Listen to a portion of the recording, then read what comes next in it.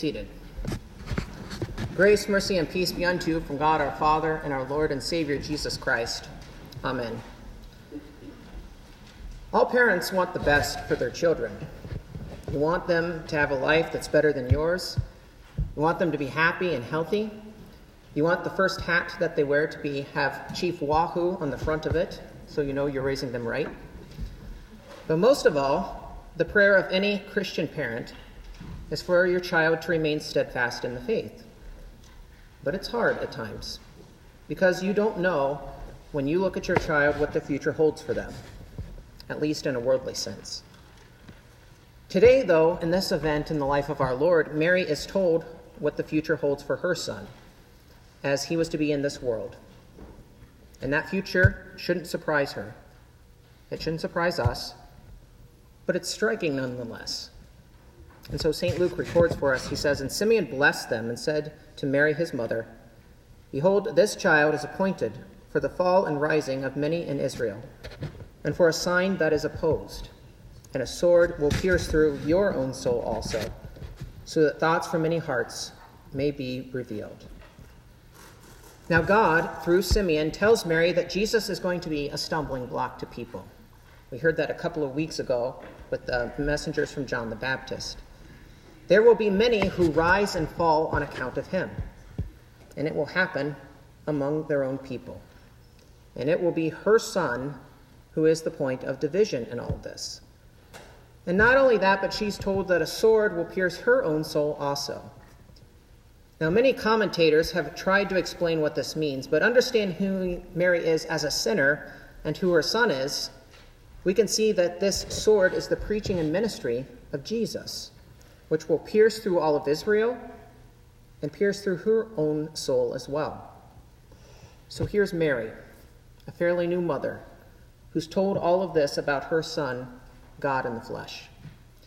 So when Mary sees her son, then she's looking at her God and Lord. Now, it doesn't necessarily mean, though, that Mary and Joseph would go around bragging how their son could walk on water and raise the dead and have a bumper sticker on the back of their camel. But what it does mean is that she would see him grow up in the stature and wisdom. He would be the person that men would seek to kill. And ultimately, she would be standing at the foot of the cross, see her own son nailed to it, hanging there naked, suffering excruciating pain as he died the death of a criminal. But this mother would see his death as her own redemption. So this is the future Mary was told would be for her son, the one who she held in her arms as a newborn in Bethlehem, the one she wrapped in swaddling clothes and laid in a manger. Behold, this child is appointed for the fall and rising of many in Israel, and for a sign that is opposed. And a sword will pierce through your own soul also, so that thoughts from many hearts may be revealed. Jesus in his earthly life saw the fall and rise of many as it does today. Hearts are revealed when it comes to Jesus as there is no middle ground. One is either for him or against him. The lukewarm he will vomit out of his mouth, he tells us. For God then to pierce the soul is for him to go deep into the depths of our hearts too. Later in Luke, Jesus would say, "You are those who justify yourself before men, but God knows your hearts. For what is exalted among men is an abomination in the sight of God." So as we gather on this day, as we do every Sunday, we see that God is the one who breaks you. He breaks you in your sin. And the reason is you need to be broken. Because lest we kid ourselves, sin is slavery, and it wraps its talons around us like a bird of prey, only to let us drop into the pits of hell. There's no escape, and there's no freedom when you are a slave. The only way out of this is if you're set free and bought back, if you're ransomed. You must be ransomed in order to have a true freedom and true life. That epistle reading today from Galatians talks about a lot of things regarding the law of God. But we see, though, that it gets kind of to this point of this contrast that we see when St. Paul wrote, "I mean that the heir, as long as he is a child, is no different from a slave, though he is the owner of everything, but he is under guardians and managers until the date set by his father. In the same way also, when we were children, we're enslaved to the elementary principles of the world." So as we who are children of God and heirs of these things, we've still blinded ourselves to those things of God that he's talking about in his word before us today.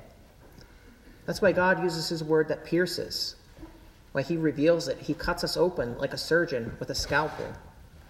Those who haven't heard the gospel, there's a danger for us, even as Christians, to go back into that slavery of the elementary principles of this world, which is to say there's a difference between the ways and workings of the fallen world and the things that it trusts in, as opposed to being a new creation in Christ and the freedom that comes with it. So as Christians, then, lest we get caught up in this in many ways, God warns us, because the principles of this world start guiding us when we close our ears to God's word. Now, we can see an example of this about something that in and of itself is not wrong or necessarily harmful. Notice I said it's not wrong or necessarily harmful, but it easily just shows just how, even in the simplest things, we can be swayed into a different way of thinking. So what time of the year is this that we think of? This is what? Christmas. Although if you look at the thermometer, you might doubt that. But Christmas has just begun. It's not even half over yet. And how many of you think that it's gone on long enough? How many of you are ready to move on to something else? Why is that?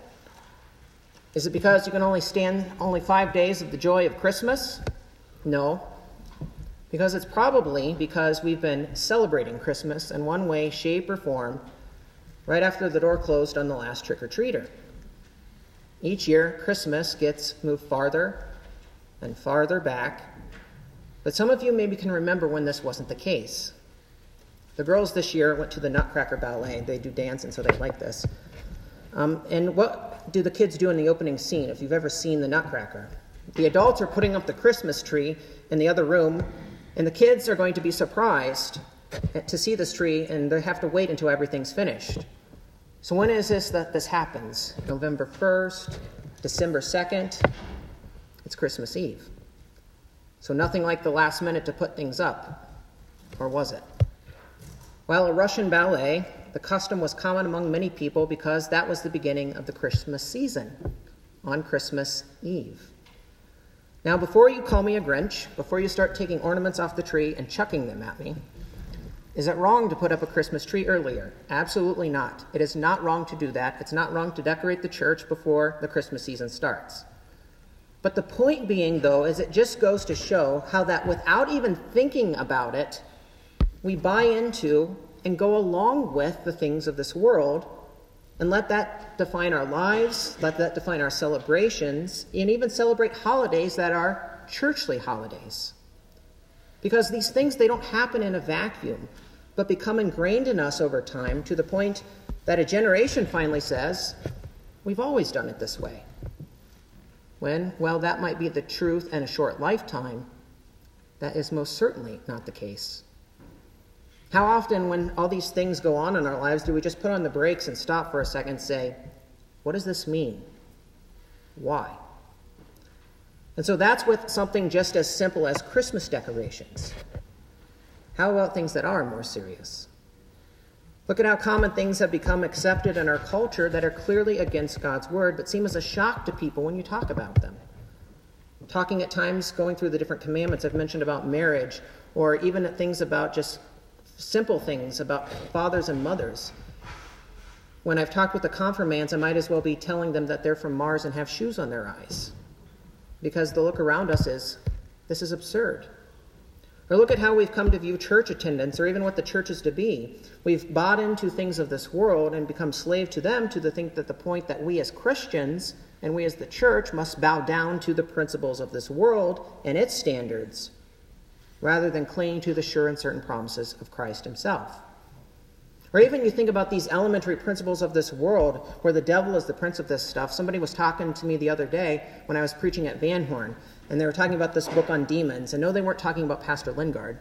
They were talking about how there's a book that kids can buy to invoke a demon, right? And it has like a funny demon face on it. I mean, are you kidding me? Absolutely, this goes against the second commandment. But we just put it on the shelf and keep walking on. What's happened?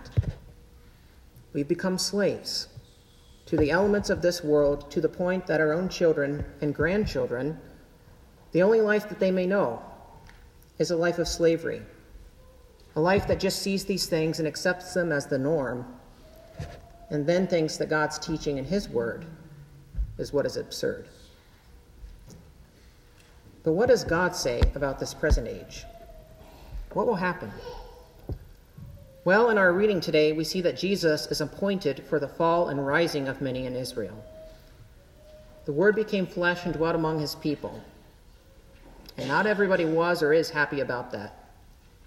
So when you hear that word of God, about that rising and falling, know who you are. Know your old man that wants nothing more than to turn from the Lord and seek after its own wants and desires. Crucify the old man in his pride, and don't be scandalized by Jesus. Those who won't fall down before Jesus, the Lord will fall down upon them in judgment, and all will be revealed on the last day. And hold fast to his word. Hear it and keep it, and repent, for the kingdom of heaven is at hand. So, dear Christians, Mary was told all of this, and she serves as an example for us as the Church of God, what it means to hold to these words. Back when the angel Gabriel appeared to her, she responded to all of this with what would take place in terms of the world didn't make sense, right? The angel Gabriel came to her and told her that she was going to have a son, and she said, I'm a virgin. How can this be? She knew simple biology. But when he said that this is God's will and the Holy Spirit would come upon her, what was her response? Behold, I am the servant of the Lord. Let it be to me according to your word. So here then in the temple, she hears this word and she is blessed by God at who her son has been appointed to be, even if that means that her son must die. So to live as one who goes through this world as a servant of the Lord is to have that same confession of Mary, the mother of God. We look and we hear God's word and we say, let it be to me according to your word.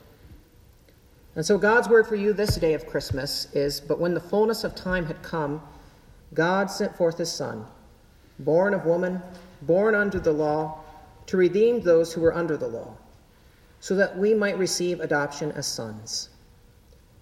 Mary's son is the Savior of the world, and through him you have become a son of God. Your sin is forgiven, and you've been set free from your slavery to sin, death, and the power of the devil. And so you have a real freedom as you go through this world as an heir of God.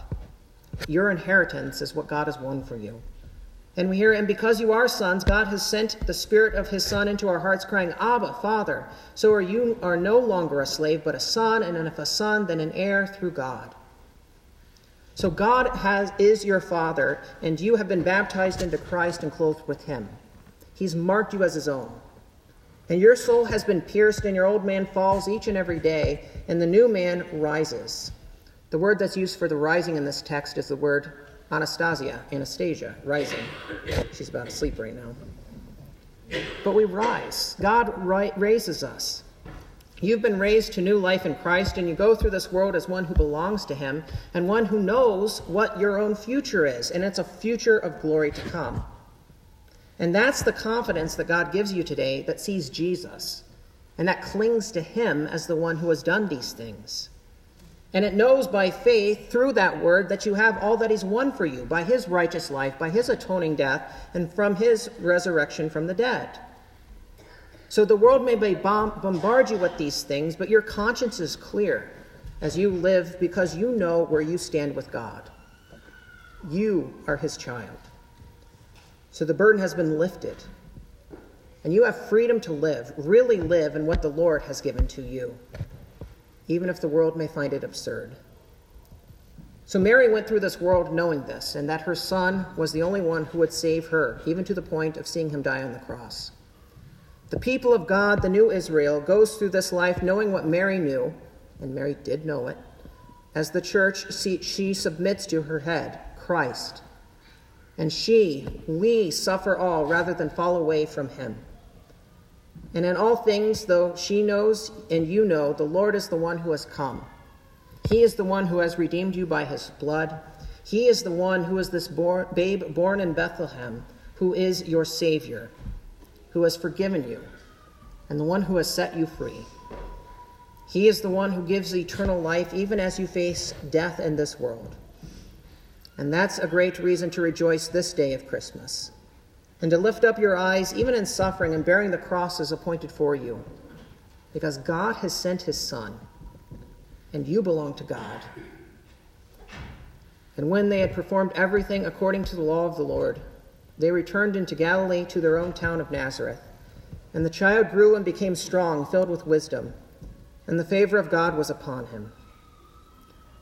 So Mary and Joseph departed this place, and they returned home as ones who had heard God's word, and who were blessed in hearing it. And the favor of God was upon and is upon Jesus, and God's favor is upon you. For the Lord is here now, this day, and he will bless you with his holy word and sacrament, and he will send you on your way in that same favor. So with Simeon you hold fast to Christ, not holding him in your arms, but in your ears and on your baptized foreheads and upon your tongue and your mouth, as this is the same Jesus who is here for you right now. Mary's child is her Lord and God, just as he is yours. So his future is your future. And what a glorious one it is. God is your Father, and he delights in you, his child, and what your future holds. So go through this life then as an heir of all things. Taste and see that the Lord is good, and his steadfast love endures forever. And then go and depart this place, and whenever the Lord wills it, depart this earthly life in that same peace of Christ, which surpasses understanding, knowing at all times Christ is yours, and you are his, and your future is rising in more ways than one. Amen.